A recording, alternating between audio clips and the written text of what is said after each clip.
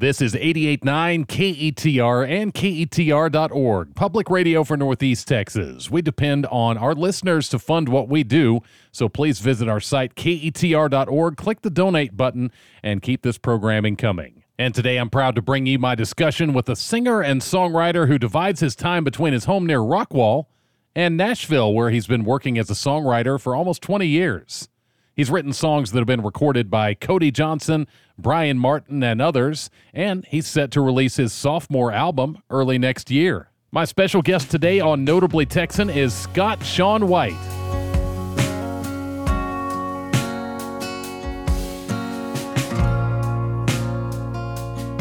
Well, it's a real pleasure to meet you, Scott. Welcome to Notably Texan. Thank you for having me. I know that you're not necessarily a stranger to our area. You often perform in Greenville, and I think you live in the vicinity, right? I do. I live in Poetry, Texas, and I play down at the Texan Theater in Greenville, kind of once a month at this point, or at least once every couple of months, and I love that place. And we've been living out in Poetry for about 7.5 years now. It's about 25 minutes east of Rockwall, just north of Terrell. Okay. Just south of Roy City. We're kind of right in between. It's one of those, city namesakes that I don't hear that often. So, I mean, there's so many of those. It's cool to be a songwriter who lives in Poetry, Texas. Oh, yeah. It does work out well. That's got a major cool factor on its own. It is, right? Well, if you will, take me back to your roots, because I know that's not where you're from. So where did you grow up in Texas? I grew up in Kerrville for the most part, and born in Waco. Got to Kerrville right after I was born. Grew up there, and dreamed about playing music a little bit when I was growing up, but didn't really sink my teeth into it and start to move that direction until we moved to Dallas when I was 16, and I got real bored at the regular Dallas public school, Bryan Adams, and so they told me they have magnet schools, and so I was like, what's a magnet school? Right. And they're like, well, I got a science magnet and a law magnet and an arts magnet. I was like, what's an arts magnet? Sure. And so I ended up auditioning for that on piano. Couldn't play a major scale. So when I got done, they were like, they need voices in the choir. Okay. I went down. I was terrified to sing, like legs shaking, terrified. But I made it, and I spent my senior year at Arts Magnet. Took piano all year, and that started me running down that road. I ended up playing keyboards in a cover band for almost 30 years. And wow. Yeah. So, I mean, what kinds of music did you listen to as a youngster that maybe influence your tastes even still today? That's a great question, because when I was growing up, my mom was, I would say she was the primary musical influence as far as what she listened to. And so it was a lot of Kenny Rogers, it was a lot of Lionel Richie, a lot of old honky-tonk music.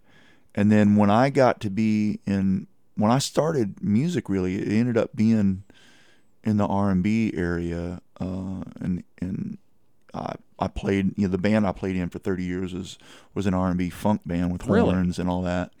And I wrote hip hop and R&B for about 20 years before I even started writing country music. Wow.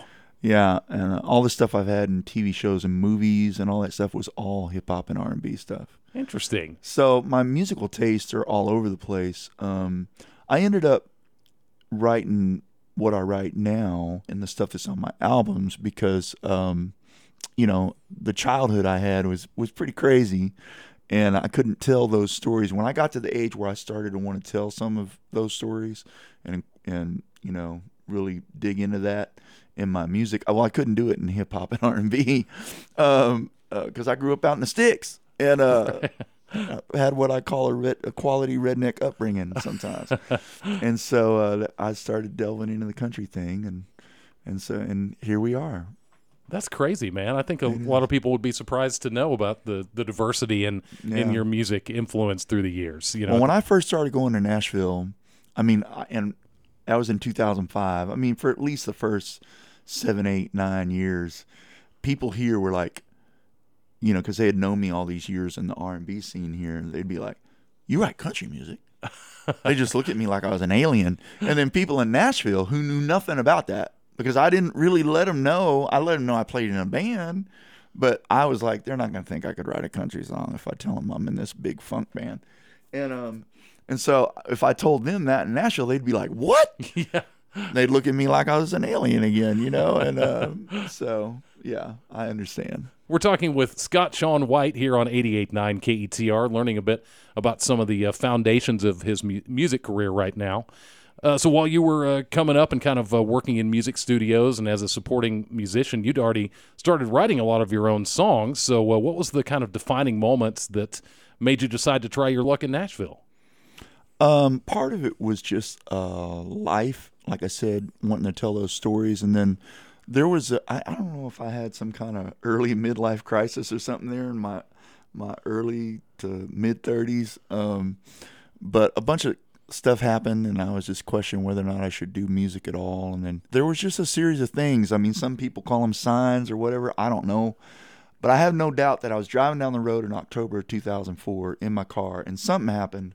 And I remember just literally in my car, I waved my hand up, like towards the sky, and I said, "All right, Lord, I'll go." And because I felt like He had been telling me, "You need to go to Nashville. You need to go to Nashville." And He finally hollered it enough that I was like, okay. And so my first trip to Nashville was in January of 2005, and went up there, and I heard these amazing songs by people who looked homeless, and had, 6 number ones, or just people that didn't have any hits yet, but the songs were amazing. And I thought, okay, none of my songs are that good. And I got very intimidated and very inspired at the same time. And so on the way back from that first trip, I was talking to my wife on the phone. I said, I think I need to start coming up here once a month. And she said, I think you do too. Wow. Because I heard those songs and I knew they were so far above what I even knew, especially lyrically, how to write. And I was like, I'm not going to be able to figure this out like right away. This isn't a switch I'm going to flip. This is going to take years for me to learn how to write songs at that level. And so I just started the process. Wow. Okay. Yeah. It sounds like it was kind of the push you needed then to take it to a new level. It was. So you ended up with a publishing deal. I think it was around 2007. So you're obviously doing something right. Mm-hmm. And you're still splitting your time, I think, between Texas and Music City these days. I am. This is year 19. From 2005 to 2014, to 2018, it was pretty much 1 week a month. I'd go up, drive up on Sunday, drive home on Thursday or Friday for my gigs. And then in 2018, I started going 2 weeks a month. Our daughters were married off and out of the house, and so I started going every other week pretty much. And yeah, it's back and forth a whole lot. And it's kind of like living two different lives, I would think, right? To some extent. I mean, it is being a part of two different music communities, which I really I enjoy that. It's something I'm proud of, to be a part of the Texas music scene and a part of the Nashville scene. There's not a lot of people that get to do both. They're completely different music scenes in a lot of ways. But the songwriters, the spirit of the songwriters in both are a lot alike. And for Texas people, that might sound like a shock, because they listen to country radio and they're like, there's no way their spirits is. No, I don't know what's going on country radio. I don't know. It's not the writers in Nashville's fault, though. Come up to Nashville, hang out with me for a week. We'll go to shows. You'll see the songs that are on the street there. And then you'll go, well, I don't know why those songs aren't making it to radio. Okay, but Nashville's not the problem. Right. That part of Nashville. The songwriters in Nashville are not the issue. So obviously, I would think it must take an understanding wife to work with you on doing this, being gone away from Texas so often. Right. Yeah. Which is crazy because, I met her, I sold her a car in 1989. That's how I met her. Okay. And then I do have permission to say this next thing on the microphone, because I say it on the microphone all over the country. We got pregnant while we were dating, which isn't the ideal way.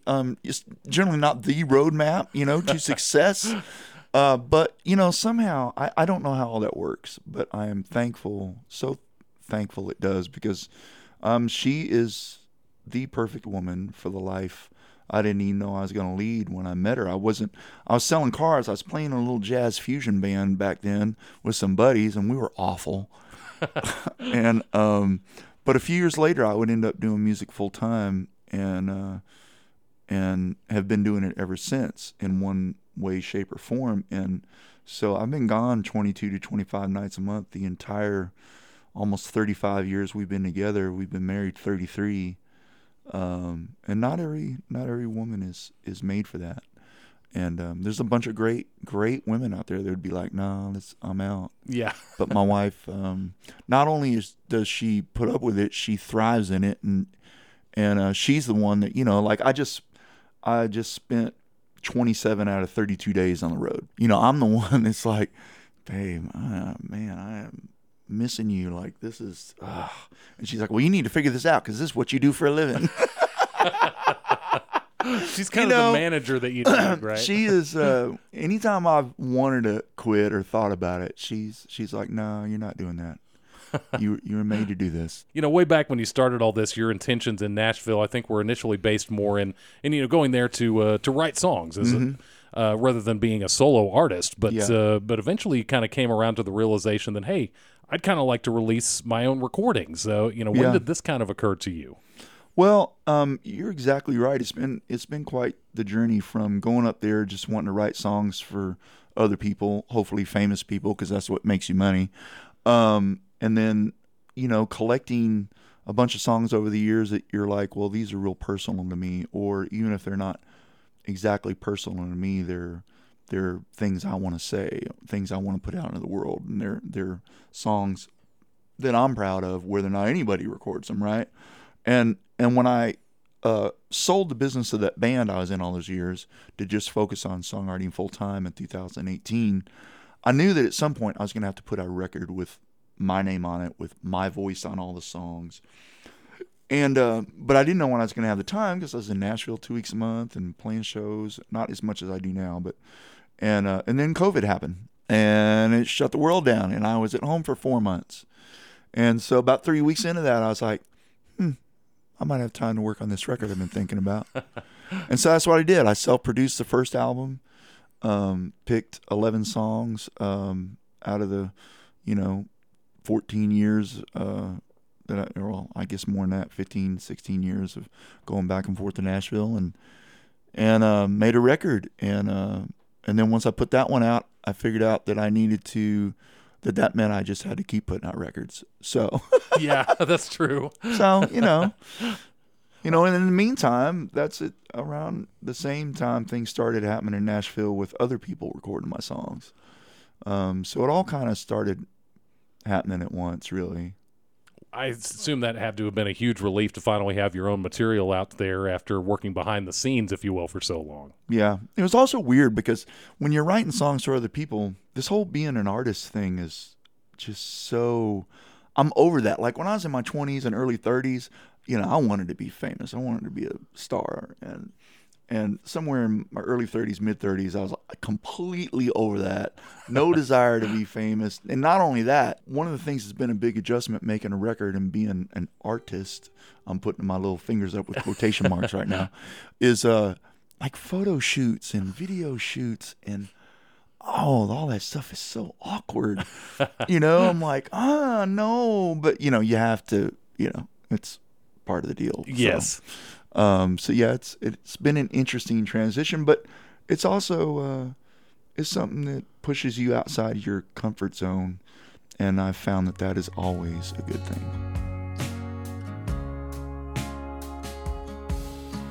Scott Shawn White is my guest here on Notably Texan. So your new record, when is that due? It's set to come out January 19th. There's a total of 5 singles coming out. I Hope You Never Do is the second one that just came out. And then we have 3 more. And then we're, in this business, you're supposed to take a break releasing stuff over the holidays. Okay. So the 5th single will come out like November 17th. And then there will be about a 2-month break before the whole album comes out. Does the album have a title yet? It does. It's called Even Better on the Bad Days. How many songs do you estimate that you've written in your lifetime? It's around 900 or something like that. which is a lot less than a lot of my cohorts in Nashville. Yeah. But also, I've been doing it kind of part-time the whole time. Even when I'm in Nashville, I'm writing every day, one appointment a day, sometimes two, sometimes three. But in Texas, especially since I put out, records now, I've discovered there's a reason that record labels have a staff. Because when you put out your own records and you're the whole kit and caboodle that's running it all, whoo, man, there's a lot to do. I do write when I'm at home, but most of the writing is those weeks that I'm in Nashville. That's a concentrated, creative 4 days, every couple of weeks up there. So, and obviously, I'm sure it just hits you sometimes where you get ideas for songs that you've got to, make a note of on your phone or whatever. So you don't forget. There's a very long list on my phone Yeah. of ideas, and about 1 out of 100 of them are actually good ideas. Well, I mean, that's how you get the good ones, right? That's why you write them all down. Well, Scott, you've had some personal experience to draw from, such as some of your childhood highs and lows, which you really addressed a lot on your debut album. Mm-hmm. Songwriting from the heart, I assume, is something that's important to you, right? Maybe both as a healing tool and a way to connect with others? Yeah, the healing thing was kind of accidental and not conscious. I am a songwriter who personally, I want to write about real life and real things, and I think people can hear that no matter who the artist is. They can hear authenticity. And I know when I share my story at shows, not just in the songs, but in the stories that go before the songs, I have people come up all the time and say, hey, I had a similar childhood. I had a similar experience. And that way those people don't feel so alone. And that's part of the reason I'm just real transparent at shows. I do have people come up sometimes, big old boys, and be like, I know, that was pretty bold, some of that stuff you shared, and you can tell they're just uncomfortable with it, Yeah. And but that's why I share that stuff, is so that people won't feel so alone, so that they'll see somebody that survived it or somebody else like them that survived it. And that's really the only way I can function, is with my name on the art. Like in Nashville, my job is to walk into a room often with an artist that's on a label or something, and we're trying to write something for them.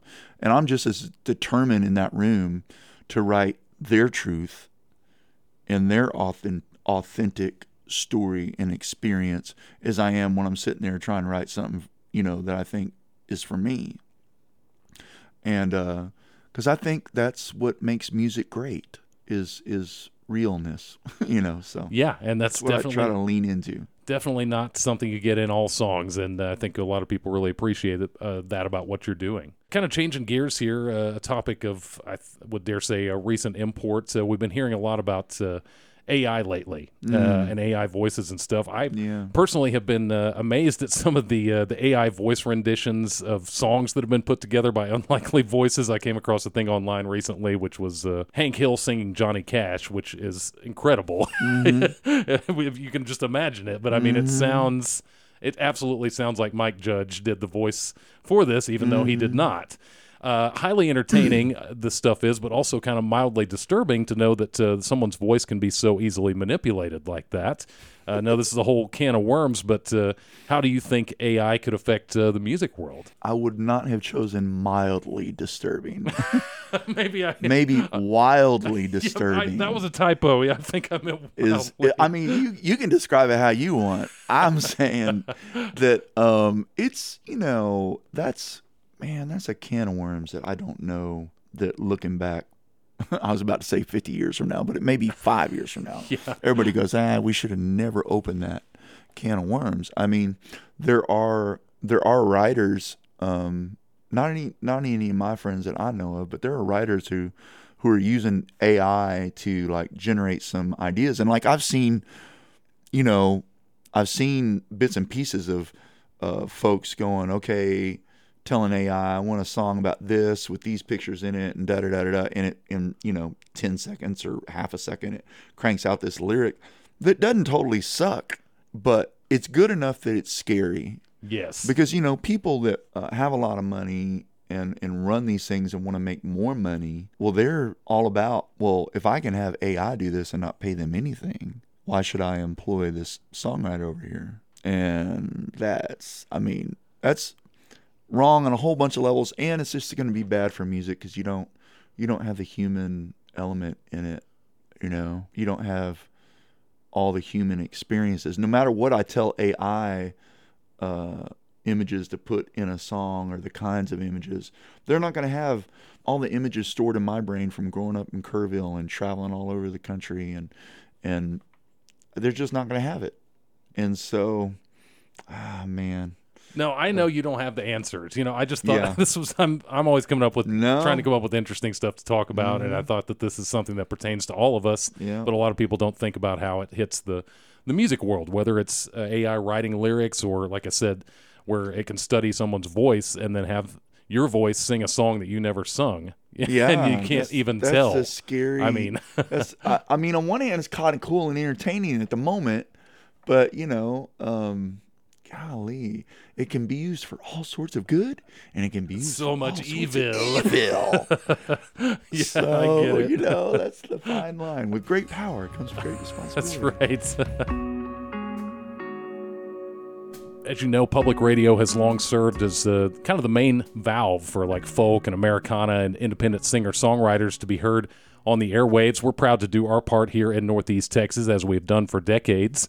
Would you have any comments about your personal connection to listener-supported radio or why it's important to you? Well, first of all, I just want to say thank God for public radio, because it does. Y'all give independent artists who just won't get played on normal commercial radio stations. You give us a chance to be heard and connect with the listeners out here.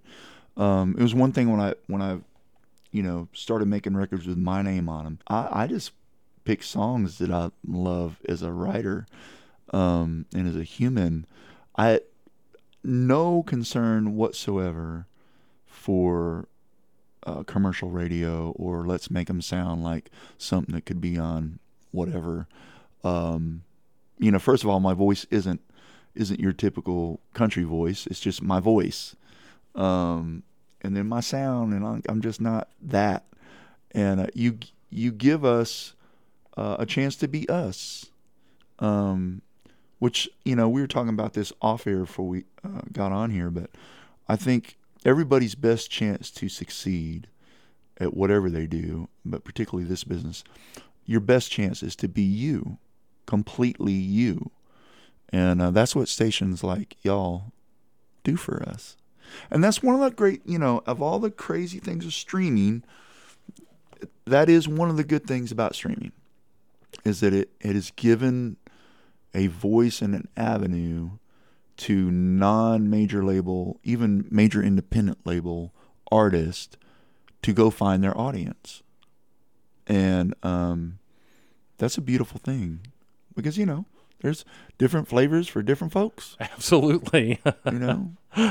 While we're on the topic, do you have any reasons that you think someone should support KETR, for instance? I mean, I know you have your own personal reasons because we're playing your music here, yeah. But I mean, as somebody who works in the music industry or whatever, why should somebody support their local public radio station? Well, for the exact same reasons I just said. It's important that the quote unquote little people artists and writers and such have an avenue to get their music out to the world. It's a very, very important, and because there's going to be people out there that hear these songs, not just mine, but all the independent artists that y'all play, that need to hear that song that day. They need to hear those words that day. I am, after all these years, still utterly amazed at the power of a song. And not all of them have to be all polished up and beautiful and commercial and a wall of guitars and, make you want to drink and party, which there's a place for that. Sure. But y'all give the like I said, the little people a chance to be heard, and the people who need to hear those people. Well, I appreciate your comments on that. And if you want to support what we do, you can go to our site, ketr.org, and click on the donate button. So you were kind enough to bring a guitar in with you, and I was hoping that you would that it wasn't just a prop for you to lean on. Would you be willing to play? Would you be willing to play something for us today? Tell me about the song that you want to do. Let me go ahead and play a song that's going to be the third single on the new record. And I wrote this with Eric Erdman, the guy that introduced me to Radney Foster. Okay. Right? And this is the first song Eric and I ever wrote. Eric is one of those guys that, forgive my tuning in the background. Eric is one of those guys that I think really all Nashville writers should have. He's from Mobile, Alabama. He still lives there, but he spends a lot of time in Nashville. And he's one of those guys that if you have an idea that all your Nashville writer friends who, they're trying to write hits for country radio because we'd like to make a little money at this. Right. It'd be cool.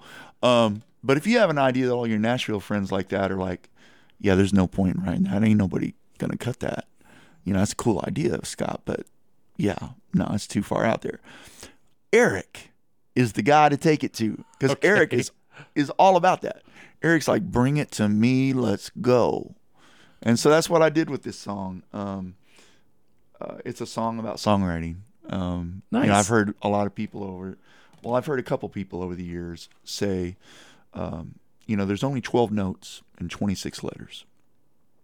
And the first time I heard that, it's obvious, but the first time I heard it, I was like, oh, I never thought about that. And it's pretty crazy how all this music comes from just 12 notes and 26 letters. And all the different styles and all the different things it has to say and the different ways to say it and all the impact it has. And it just, somebody's always coming up with a new way to use 12 notes and 26 letters. It's amazing, isn't it? It is. It is. So, tell me the name of the song again. It is called 12 Notes and 26 Letters. Okay. Yeah. I could have guessed that, I guess. Yeah. No, that's okay. Here's a live performance in our studio by our guest, Scott Shawn White, on Notably Texan.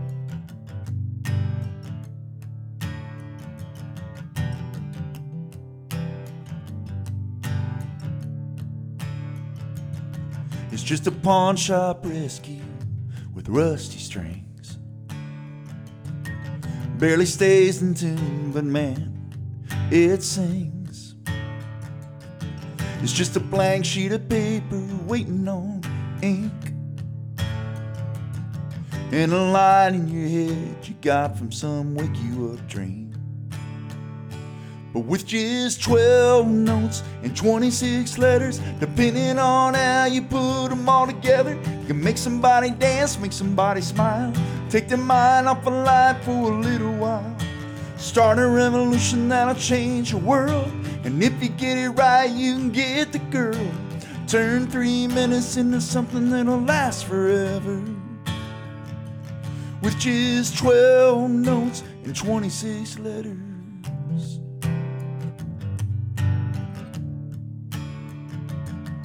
When you think about everything Bob Dylan ever said,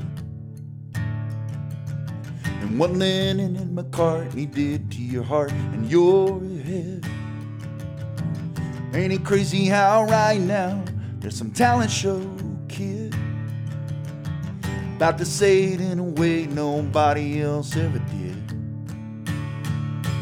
With just 12 notes and 26 letters, depending on how you put them all together, can make somebody dance, make somebody smile, take their mind off of life for a little while, start a revolution that'll change the world. And if you get it right, you can get the girl, turn 3 minutes into something that'll last forever. With just 12 notes and 26 letters.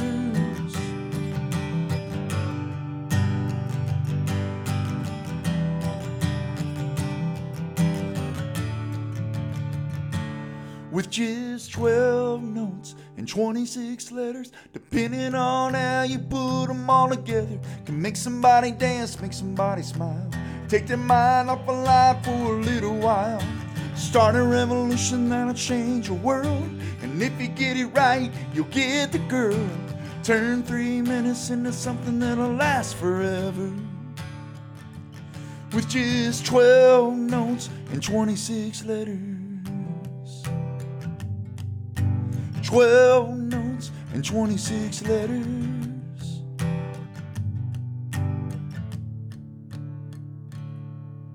That's Scott Shawn White performing live at KETR, and I want to spend just a couple more seconds with you here while I have you with me today.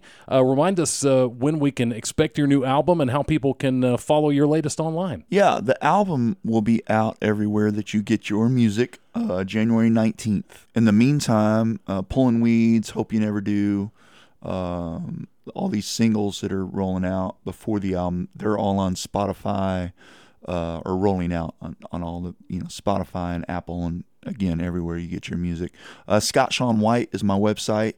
SCOTTSEAN is Sean. I think my mom had a crush on Sean Connery. Okay. And then WHITE. So ScottShawnWhite.com. You can, order CDs there, both of the first 2 CDs that are out, shirts and all that stuff. It's a necessary evil. I'm assuming you're on social media too. Yeah, I'm on all that. Again, Scott Shawn White on Instagram, Facebook. I'm on TikTok a little bit, but I understand. A lot of artists come in and tell me this, and I'm like, well, we wouldn't be able to see it here because we're a state institution, and they have outlawed TikTok on states' That's amazing. computers, so I wouldn't be able to check your stuff there anyway. But you know how many artists have said to me, man, if TikTok got banned here, it would be the best thing that's happened to me in years, because it takes so much time to create that content. Absolutely. Yeah. Well, man, I want to express my appreciation for your time and your insights and your company today, Scott Shawn White. It's really been a pleasure getting to know you, man. I appreciate you. I thank you for having me. It's been good to get to know you and your station. I love it. You're so close by. Hopefully you'll come back and talk with us again soon. Anytime. His website is scottshawnwhite.com. That Sean is spelled SEAN. And it's been our pleasure to have him as a guest today and let you learn more about him. You can find more about us online at KETR.org. And my name's Matt Menke. I really appreciate you listening.